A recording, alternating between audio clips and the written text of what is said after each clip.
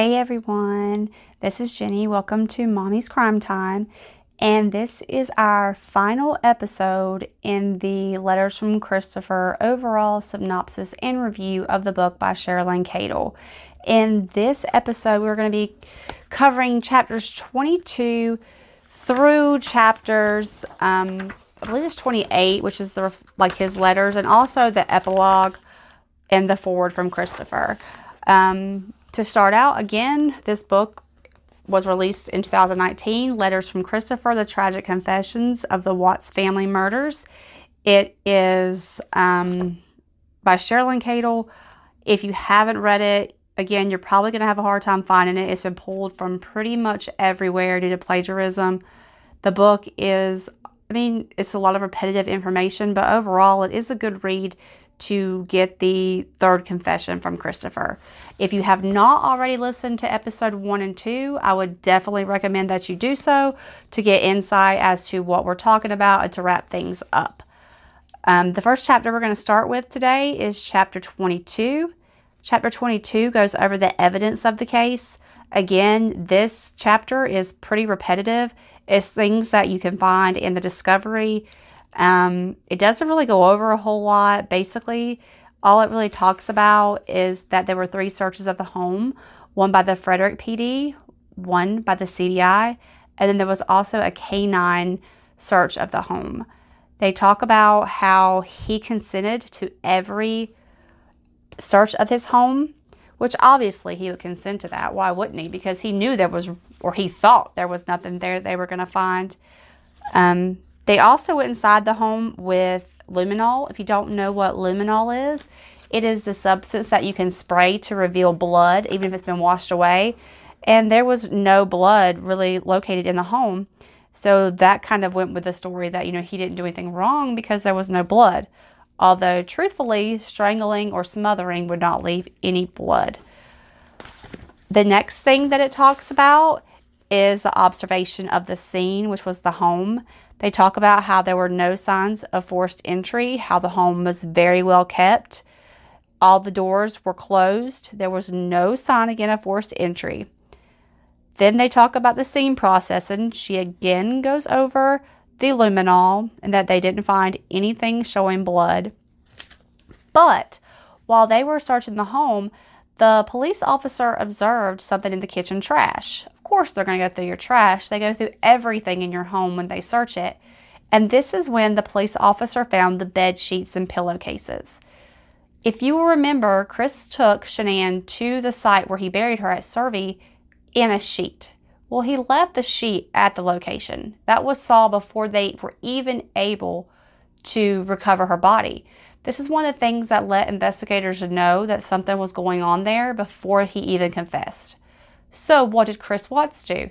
He said, oh, well, I guess I'm missing one sheet, so maybe I'll just take the rest of them and throw them away. But he left it in the trash can. So the bedding was buried beneath other items of trash, and it showed it was the flat sheet and matching pillowcases. Now, there were stains noted on those pillowcases. If you remember, Shanann did not wash off her makeup that night. She came straight home from the airport, got straight in bed. If you look at the evidence photos, you will see that there are definite stains on the pillow. It almost looks like her face. Like, just imagine if you don't take off your mascara and you get upset and you cry and then you bury your head in your pillow. You will see those black marks on that pillow, and that is what you can see. So it kind of goes along with the story that he strangled her while she was laying on her stomach with her face in the pillow. Do we know that for sure? No. Do we know anything that Chris Watts says to be completely true? Absolutely not. Next, they talk about what they collected from the Survey site, which we all know there were 2 plastic trash bags. If you remember, Chris used those trash bags to cover Shanann's head and feet when he transported her, according to him, to the site so that the girls wouldn't see her. They found the gray and white sheet that matched the sheets that they found in the trash, and it had red stains on it, and they were covered in dirt, and it was placed in a dry room locker. This also contradicts his second confession, where he said that Shanann had not given birth when he put her in the hole. In his third confession in this book, he does say she had, But the fact that she was wrapped in the sheet and there was blood on it, it proves that she had already given birth to Nico before he buried her. They also found the rake head and rake handle. He broke the rake while he was trying to clear the area to bury Shanann. He wasn't even smart enough to take it away or move it. He left the rake head and the handle both at the site. They also found, unfortunately, hair on the east tank. The hair on that east tank hatch belonged to Bella, where he put her into the oil battery. Then they go on to talk about the evidence collected from Shanann. They talk about her underwear, which were a blue thong style, mostly see-through, covered in dirt. She owned a shirt, white on top, purple on bottom. It appeared to have a heart logo, and it was also covered in dirt. She owned a black bra. That was also covered in dirt, and it was also placed in a dry locker. They also did oral swabs of Celeste and Bella, and swabs from their hands, especially on Bella and Shanann. I guess they were looking for any DNA evidence, but let's be real, guys. They had been in these oil tanks and in the ground for days. The fact that you could think that any evidence, such as DNA, would have survived is pretty far-fetched, especially being in crude oil for days. They talk about items that were not taken by the CBI were transported back to the Frederick Police Department and checked into evidence. So they also, on the 15th, requested an officer to secure the doors, hatch, hood, and fuel door of Shanann's Lexus, and they took it and had it impounded. So her vehicle was actually stored in like a warehouse, but Chris Watts' truck was not stored in an indoor warehouse, so the rainstorm they had could have potentially damaged any evidence or DNA that may have been on the shovel and other items in his truck. Chapter 23 is Reflections from Christopher. In this chapter, he basically talks about his relationship with Shanann, how he looks back on things at this point in time.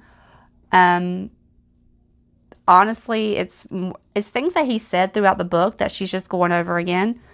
But she says that he told her that he knows that him and Shanann were not meant for each other. And he said that he's afraid that if he says that, people will think that he is blaming Shanann, but he's not. He's just saying they were different people with their own views and personalities. So, he says he wasn't true to himself when he met her. Which, let's be real, guys. You were together for all these years, 8 years. You didn't have any issues in your marriage or with your wife, honestly. Never complained about her until you met your mistress. Don't buy it. He goes on to talk about how the wedding day was the happiest day of his life. I find this kind of odd that you say that you realize that she was not like your soulmate and that you weren't meant for each other, but you talk about how your wedding day was the best day of your life. This kind of contradicts. He then says that he was not in his mind, or, it wasn't in his hands, but he was being controlled by something evil when he did this. Again, he's going back to blaming some demonic force or evil or darkness that had surrounded him.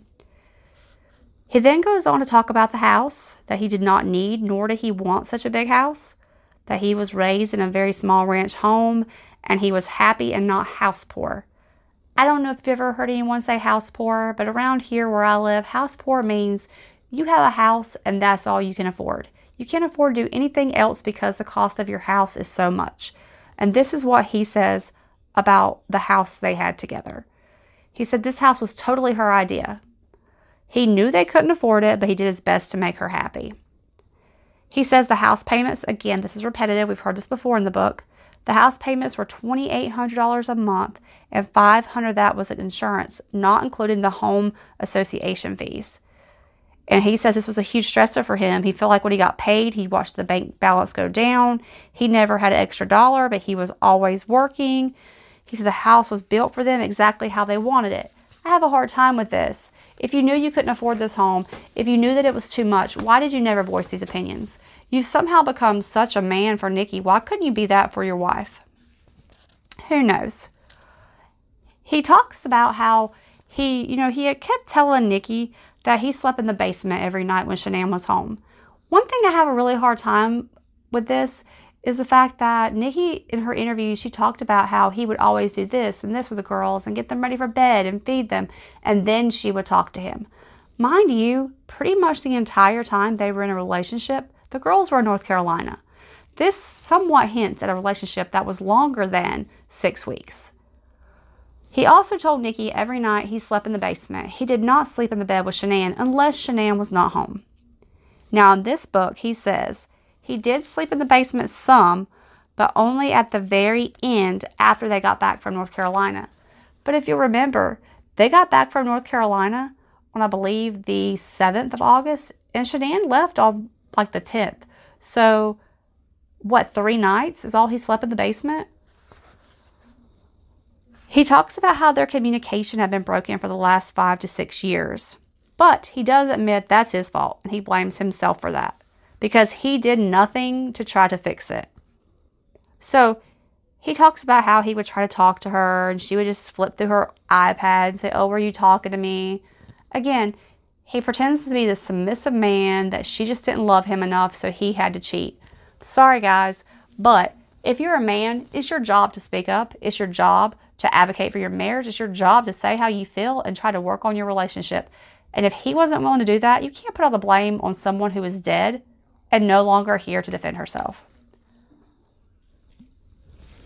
He goes on to talk about how he had been thinking about killing his family. He didn't want to, but he knew he was going to.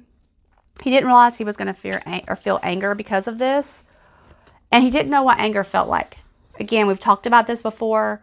He claims that he's never been angry in his life.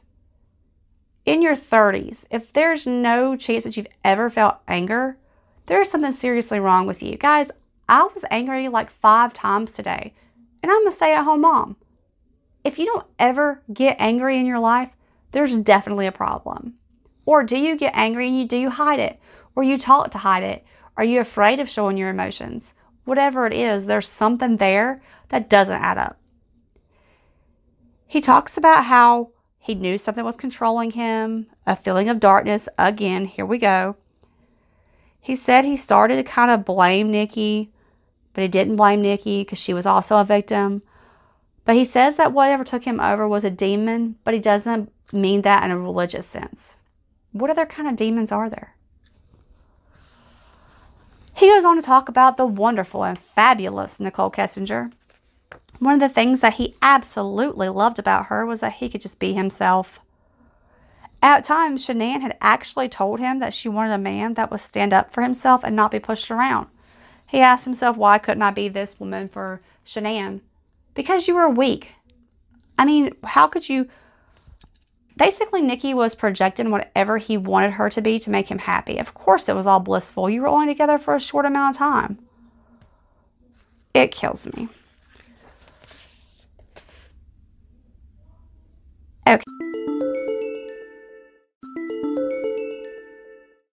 Next, we're going to go to chapter 24. Chapter 24 is the plea, arrests, and sentencing. One thing I have a hard time with reading the title to this chapter is it says the arrests, plural. Chris was not arrested several times. He was arrested once. He was the only person arrested. So why did Cato put arrests? Again, poor grammar, very poorly written book. In this chapter, she talks about, how, he was arrested and photographed and blah, blah, blah, blah, blah. Same stuff over and over again. Then she goes to talk about good and evil and how evil can present itself in different forms. Here we go with the darkness. But I will say some of the things that she talks about, I have researched, I have seen on YouTube. Some of them are strange. Some of them have been debunked. My advice would be to look for yourself, see what you see, what you don't see, make up your own opinions. She talks about strange things connected to the story. Like one evening, not long after the murders, the police were called and they saw a woman walking around the garage. So, of course, the police responded and the garage lights were on when the police responded. So, of course, they come inside, weapons drawn. They're going through the house and they're saying, if anyone's in here, make yourself known. But when they open the garage door, the lights are off. The only way out of that garage was through the garage door, which was not been opened, and the door back into the home. Funny, definitely. Another evening around 9:05, they were called to the house regarding an unknown person going up to the home. When they got there, the neighbor next door said he had a video of a woman walking up to the home, and that a large black SUV had stopped. Police said the woman could not be seen leaving the residence. The garage lights come on. They had been off, as if she had entered, but there was no one there. They searched the house and found no one. They turned off all the lights and locked all the doors. This was a time that was actually kind of debunked, that they said it was a member of Chris Watts' defense team that had went to the home. So I'm not sure if I put much stock in this one. On September 21st, they got another message, and it said that the back door of the home was open at Shanann Watts' home. The police walked the perimeter. All doors and windows were secure. No sign of forced entry. At 8:50, another call came in. The lights were on and had not been earlier. The officers responded. They searched the residence again. There were lights on, but they did not see anything bothered. Sherilyn Cadle goes on to say, research shows that demons often play with lights and electric things. Now, we could believe that. Maybe this weird demon that possessed Chris was still in the home, or maybe, just maybe, if you believe this sort of thing, it's the spirits of his wife and daughters who he killed that are still in that home. I'll leave that up to you. She goes on to talk about how his mother was on a quest to find out what really happened, and they had a very, very difficult time accepting that he was taking this plea. The family felt like his attorneys weren't doing him right. They should have told him not to take this plea.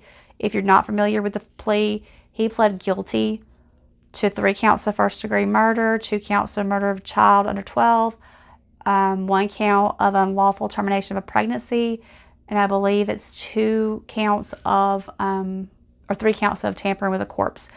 Either way you look at it, he ended up with 5 life sentences plus 82 years in prison. So, he got quite a sentence. He told his family that he was pleading guilty to all of the murders for a reason, but he refused to give them details. So they had no idea why he pled guilty. I feel like they probably knew why he pled guilty. He was guilty. There's no way that anyone in their right mind could have believed that Shanann killed her children. Sorry, it's not believable. I don't care if his mom did not like her or whatever. It's not plausible that she would have killed her children, all because he said he wanted a divorce. She would have left him, packed his stuff, threw him out, and went on with her life. She's that kind of woman. So basically, the state of Colorado would give a life sentence to someone who murders another individual. But actually, the person that begged to not have the death penalty of all people was Shanann's mother, Sandy. She was the biggest advocate to not let him have the death penalty. A lot of people don't understand that. But basically, she just says, it's not our place to kill someone else, so she didn't want that to happen to him. Plus, she loved him. He was her son-in-law. Now, Chris says, had it not come down the way it did, if he had not been arrested as soon as he did, and he had not, he would have decided to plead guilty anyway. Everyone that believes that, hold your breath. He also, again, admits, which we've gone over 5,000 times in this book because it's very repetitive, that the murders did not happen because of a rage. He said once they had not gotten the evidence to arrest him, he had already planned on confessing to the murder. So even before he confessed, even before they had evidence, he was already going to confess. Once again, everyone who believes that, hold your breath. But he says it was really hard for him at that point because he did not feel remorse, but he had to pretend like he did. So the days after you murdered your pregnant wife, killing your firstborn or your first son who never got a chance to be born, and your daughters, you felt no remorse. This is something I cannot wrap my mind around. She then goes over to talk about the plea, the written waiver.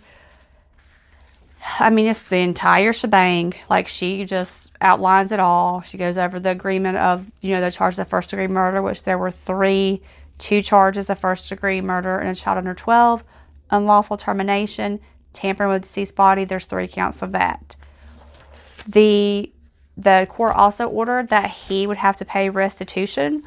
Also, that would cover the burial expenses for Shanann, Bella, Celeste, and Nico. Let's be real. He has no money. How's he going to pay this back? Then she outlines every count, saying that he acted with deliberation intent, and she goes over that. I feel like this was a little much. She didn't have to put each article and each count in here. It's public record. You could have seen that. I mean, you could look this up anywhere. I just feel like it was kind of filling a space. But she said that Christopher hadn't thought very far ahead when he offered the deal to the DA. He said his head was mixed up and he was living in a fog. Of course you would say that. So, count 1, first-degree murder, life in prison. Count 2, first-degree murder, life in prison. Count 3, first-degree murder, life in prison. Count 4, murder of a child under 12, life in prison. Count 5, murder of a child under 12, life in prison. Unlawful termination of a pregnancy, 46 years. Tampering with a deceased corpse, 3 charges of that, each carrying 12 years. The judge said that in his 17 years on the bench, this was the worst and most brutal case he had ever seen, and he gave Chris the maximum that the law would allow other than death. Chapter 25 is the family. Again, this is one of those, repetitive things, talking about the family. We've already talked about the family back when it says, the what side of the story. We read that earlier in the book. So this is kind of repetitive. Don't really feel like it is necessary. But hey, it's Shirley Cato's book. She can do whatever she wants with it. Chapter 4 pretty much covered these same things. But he talks about Shanann doing good at selling Thrive, making $60,000 to $70,000 a year plus the car fee or, allowance. He talks about how she was very materialistic, but she was also very driven. He says he did not need anything besides necessities. He never told her no or argued. He talks about Bella and how she was timid, but she was most like her daddy at 4 years old. And it's very heartbreaking to read this next part. Cindy Watts, which is Chris's mom, said that it was really sad because Bella wanted long hair, but it would just not grow. And it's heartbreaking that her hair was caught on the hatch door as he pushed her little head through that 8-inch hole. She'd always wanted long hair. She had this cute little pixie cut. The little bit of hair she had was ripped out in that hatch door. If that's not telling to what kind of evil person could do this, I don't know what is. Talks about how Bella had some sort of sixth sense. Even though she was a child, she must have felt like something awful was going to happen. I don't really know what he means by this. Maybe it's because, she was standoffish to him. He talks about putting her in the truck and how she must have been so scared. She must have been, terrified watching him kill her sister and knowing that he had killed her mother, watching him drop her sister in the crude oil tanks, and that her last words were again, "Daddy, no." She was supposed to start school the very day that she lost her life. That's horrible. They talk about Cece and how life was a party for her, and she had no fears. She took her very first trip to the beach just a week before she was murdered. Goes on to talk about Shanann having Chris's baby boy. And I don't understand how any man could kill his wife. That's bad enough, but to kill your wife that is carrying your very firstborn son, I don't understand that. It kills me. It wasn't enough for him that, he killed his son. But he says that even to this day, he still grieves that loss. Don't find that very believable. He talks about how bad he feels for the Rizek family because they never got to say goodbye. The bodies could not be shown. The crude oil that the girls were in and the decomposition of Shannon and the girls made it impossible to give them a funeral. If you didn't already know this, the girls couldn't be flown, I believe. Now, if they were flown, it's because they had to meet certain standards. But the girls had to be put in a larger casket than they would need, and it had to be wrapped with a special sealant because of the possible seepage of the crude oil from the bodies. It was highly flammable. Their bodies were likely to combust. They could bring down an airliner. So transporting the bodies was extremely hard. This is something heartbreaking. They never got to say goodbye.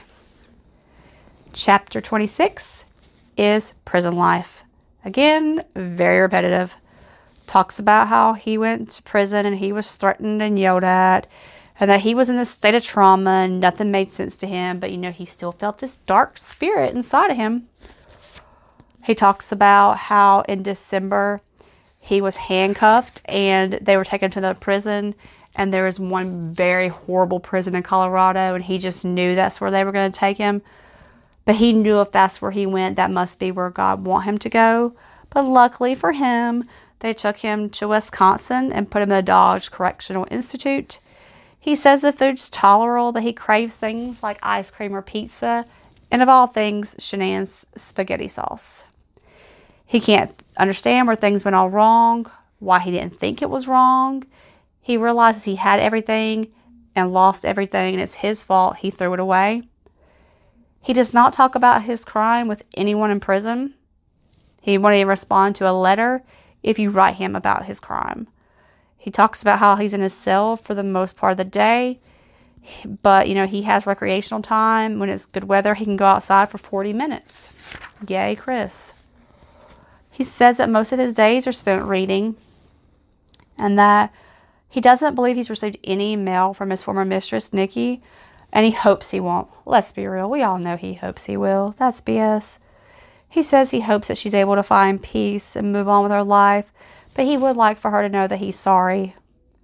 Maybe she should say sorry, because I have a feeling that she was more complicit to what went on than she lets on. Just my opinion. He says he'd give anything in the world to have his life back. He also talks about how he signed everything over to the Ruzek family when they were trying to sell the estate, Shanann's belongings and these things. He talks about how Frank, Shanann's dad, said, "Thank you, Chris." And he replied, "Thank you, love you guys." And Frank responded, "Love you." Is this true? I don't know.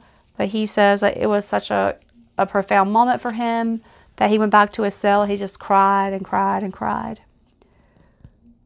Talks about how Rondi and Cindy, his parents, received his wallet that he had on him at the time of his arrest. And coincidentally, how much money was in it?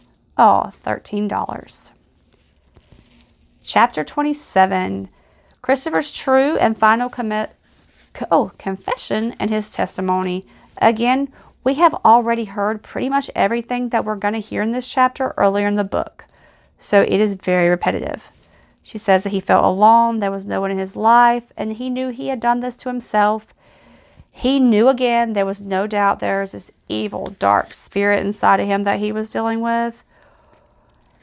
Then she decides to say that some things may seem repetitive because of the order in which she told her during research. Well, how about you put them in chronological order and you make this book flow and have sequence rather than bouncing back and forth.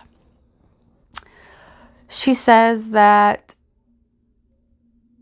it may be through this book you can put the puzzle pieces together, and this is a way for him to get it all out. And he says there's nothing for him to tell after this. Once again, if you believe that, stand on your head. Talks about, again, how he did not share these things with the FBI. He writes a letter to Frank, Sandy, and Frankie, Shanann's parents and brother, basically apologizing, saying they must hate him. He still considers them family, and he knows they may never forgive him, but he is just so sorry for everything that happened. He goes on to talk about how he's never had a psychological exam in a letter to Sherilyn Cadle, that he didn't do it because it may have hurt his case early on. He goes on to talk about the sale of the house and how it had been pushed back. It was pushed back because of the civil case against him. He says it has nothing to do with the investigation. But this book was written last year. Let's be real. It was supposed to have been pushed back, that auction, to July 17th. We are now February, 11th of 2020. The auction still has not happened. Why? Is it an investigation? I tend to think maybe there's something we don't know. Maybe there is, maybe there's not. But why is the sale of this house being pushed back and pushed back and pushed back? He then goes on to talk a lot about, his religious beliefs and, dying out to Christ daily. All of that. I'll let you guys read that. I'm not going to go in depth on that for you. I'll let you kind of look into that. The next thing is he talks about coming face to face with this darkness, that was pursuing him. And basically he says, when he first went into the jail at the Weld County Jail, that the officer slammed the door on him and said, "Good luck." So he saw this two figures in his room. One's a female, one's a male. He realizes it's his grandfather and grandmother on his, mother's side. But he closes his eyes, they go away, blah, blah, blah. He says this is when he realized he had a demon inside of him. Out of the 20 cells, 90% were screaming at him, telling him to go kill himself. During this time is when he started reading the Bible. When he finished the Bible in about 2 weeks, he talks about how November 5th, his family came out to see him, and he was allowed to talk to them on a video monitor for 30 minutes each and tell them that he was going to plead guilty, which none of them seemed to understand. He also says, how does a person look their mother in the eyes who is hurting more than can be imagined and tell them you are guilty of killing their precious granddaughters, but of no explanation as to the reasons why? Yes, you did kill their granddaughters, but why does he mention killing Shanann? You also killed your wife and unborn child. It's kind of telling that he doesn't mention that part. He says that he had thought about reading Psalm 33:13 through 22 at sentencing, but he decided that he better not. If you haven't read it, I mean, you could go read it. Honestly, it's basically about, that God is our hope and he's our shield, and in him our hearts rejoice, and that he's with us and we put our hope in him. Obviously, another one of these, I found the Lord, I'm a saved man. The rest of it goes on to say that he didn't put as much effort into his marriage as he should have been. He was putting effort into being the best dad, but that he didn't focus enough on Shanann. He'll never forget her walking down the aisle and looking flawless and seeing her look into his eyes. She walked up to him and said, breathe, and literally took his breath away. That love never died, but the focus went towards the kids. How can you say the love never died when you said that you weren't in love with her anymore, you didn't connect with her, and you killed her? He contradicts himself so much. Is he that confused in his own head, or is he just tripping over his own lies? He can say with certainty that he loved Shanann and always will. That he had to be, very careful, and he had an uneasiness in every step he took around her, but he would never communicate that to her. Maybe had he put the effort in to communicate with her like he did with Nicole Kessinger, maybe he could have saved his marriage.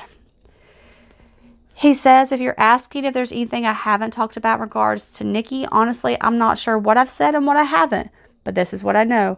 She had a small group of friends she didn't tell me about. They were into some dark things. What is he referring to? Sherilyn Cadle chose to leave this chapter out of the book. Will we ever know what he's talking about? Is it true? Is it BS? Who knows? He says she took medications. Apparently she was bipolar. And he says that on July 4th, when he left her home and went home because Shanann had called him 10 times, that was the first time that she realized she was not number one in his life. He said that he told her that him and Shanann were trying to have a baby before he met her, and Nikki flipped out. Nikki vehemently just denies this in her letter to the police that she submitted in September, where she says that he told her they were not trying to conceive a baby. But I actually tend to believe Chris more on this one. She told him that she got mad at him because she thought she could give him a son, and when he told her that him and his wife were trying, it made her upset because she wanted to have that first with him. Again, this chick is obsessed with firsts. When he got to North Carolina, he told her he wouldn't be able to call her, only text. She got mad. Why are you with her? I thought you want to spend time with family, blah, blah, blah, blah. Meanwhile, she had told him right before he left, fix your marriage. Meanwhile, she sent him naked pictures and harassing him about being with his wife. Mixed message. Nikki wanted to make more time for her no matter what. And he talks again about the oxycodone that he had given Shanann the very first night. Again, repetitive. How he saw Nikki when he got back. He got the key. That was a day that he realized he had to do something. He couldn't have her and his family. He said Nikki and him talked about future plans and apartments that she had found. He told her main objective was to get him away from his family, obviously. She started telling her friends. That's when he got rid of Facebook. Again, a lot of this is repeated stuff that we have already heard in previous chapters of the book. But he does say that he longed to feel, his family in his arms again, read one more bedtime story, hold his son, sing in the car, be a dad and a husband one more time. He talks about how, I guess after he pled and everything and all of this stuff or whatever, one night he rolled over in his bunk and cried out to the Lord to take the pain away. And at this point, he told the God he was giving himself to him. He says he cried until he thought his chest was going to come out. He could feel the pain. He knew a demon had came out of him and he was forgiven. He says he'd love to be a free man, but he does not deserve to be. And he needs to pay his price for what he did to those who loved him. Obviously. Again, he writes more letters to Sherilyn as she outlines those letters. He talks about how he had no hard feelings against Shanann's friend Nicole Atkinson, that she was only there just, looking out for Shanann, that he had no hard feelings against her. He talks about how the canine dogs went crazy in the basement, and he cannot think of any reason why. He only remembers that possibly, he went to the basement to get trash bags, but that's it. He then later retracts his statement and says, "Oh no, I didn't give her the oxycodone the night I killed her. I only gave it to her once." He said he never saw his marriage as a struggle until he met Nikki, and he can't say that Shanann was his soulmate, but that they fit and he loved her. He says that she may not have been my soulmate, but she's my baby girl, my boo, my wife, and my friend, and I love her with all my heart. And guys, that one statement really hit me in the gut, because my husband and me always have this joke together. We say, "Oh, you're my boo." And just reading him say that, it just kind of hits you in the chest where you think, they were a regular, happy couple until this happened, and you don't understand it, and you can't wrap your mind around it. And it just hit me because it makes me relate to the fact that she didn't know what was going on. If she did know, maybe he did really love her. I don't know if he was possessed. I have a hard time with that, but it's going to hit you in the feels. Chapter 28 is where he writes letters to his family. I'm not going to read all of these. He writes to his mom, telling her happy birthday. He writes to his dad, telling him happy birthday, and that he's not going to be defined by that one moment in time. He's still a dad, still a son, no matter what. He writes scripture to his family. Now, on December 17th, 2018, he wrote a letter to Shanann, Bella, Celeste, and Nico, saying, "I hope when you look down on me, you don't see the person that hurt you, but the person that loves you. I pray you say, there's my husband, there's my daddy." Guys, this hurts my heart. Is he sincere? Probably not. But does it hurt your heart? Yes. He tells Shanann she was so good to him the whole relationship, and what will he do without her and the kids for the rest of his life, and that he would have rather chosen death over hurting them. I struggle with this because is he telling the truth? Either way, like I said, it still hurts your heart. He says he's sorry. His heart's broken into 4 pieces. He needs them to know that it wasn't him that morning that did such a terrible thing. He said that had he not gotten mixed up with the wrong people and allowed this dark spirit to enter his life, this would never have happened. Again, that dark spirit, the people he's around, apparently he's talking about Nikki. She obviously was not the best influence, but who are we to judge? On Christmas Day, he writes another letter to Shanann, Bella, Cece, and Nico. And basically, he tells them that he has a hole in his heart, knowing that he can't be with them, and it's unrepairable. He writes a letter to Bella for her birthday. "Sorry if you hear my voice get kind of cracky or sad, but this breaks my heart." He talks about how he wishes he could sing her a song or read her a story. He calls Celeste his little rocket ship, and he remembers every picture of her picking her up from school. It hurts my heart, y'all. He writes to Nico saying he wished he could have met him. He would have been a great ball player and an awesome little brother, and that he loves him. Does he mean it? I don't know, guys, but either way, it still hurts your heart to read these things. I hope he feels remorse. I hope what he's saying is sincere. But either way, it is tragic. He writes to Shanann and says every time he closes his eyes, he sees them on their wedding day, and that she was an amazing mother and wife, and that he knows that she hears him when he prays. He writes to his dad on Father's Day.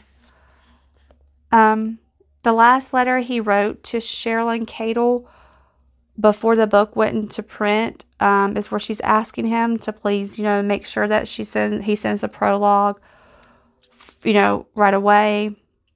This is the part where he talks about Christ giving yourself to the Lord and his testimony. He says he had a beautiful life. He experienced beautiful love, but he let temptation steal it away. Darkness can restrain you from making decisions that you should. Darkness can rob you of everything you love, and darkness can blind you from everything you hold dear. It can destroy your soul. He says, to those of you who know me because of this tragedy and have formed your opinions mostly negative, I don't blame you. But he wants people to realize that darkness can enter our lives in any form, person, activity, feeling, or thought, and jet us down a path we think is right, being blinded by evil, but it leads to turmoil. He does his acknowledgments where he thanks his parents and sisters, some of his lovely, pen pals, like a lady named Janelle, and talks to Sherilyn, telling her thank you. And of course, his Lord and Savior. The epilogue is where Sherilyn Cadle talks about how this journey was very, surreal for her. It was a lot of emotions. It caused her to feel a lot of different things. One moment she liked him, the next she couldn't stand him because of what he did. She says that she'll never be the same because of it. Her heart has been pierced, that she can't imagine the pain that the Rizek family feels, and that there's been a lot of speculation about Nikki and whether she had any part in murdering the family. She does not believe it. This is her opinion. My opinion is she had something, or at least was complacent to something, but that's my opinion. The family was not exactly happy with all of the way that she wrote this book. They would have liked to have told me how to write it, she said, but she went with her moral responsibility. She says the confusing thing was coming against how they wanted her to present Christopher, not guilty, and they wanted her to blame Shanann, and she would not do that. She, at the very last thing the book says, is if someone like Christopher is capable of murder, and we know he was, we all need to wonder who lives amongst us.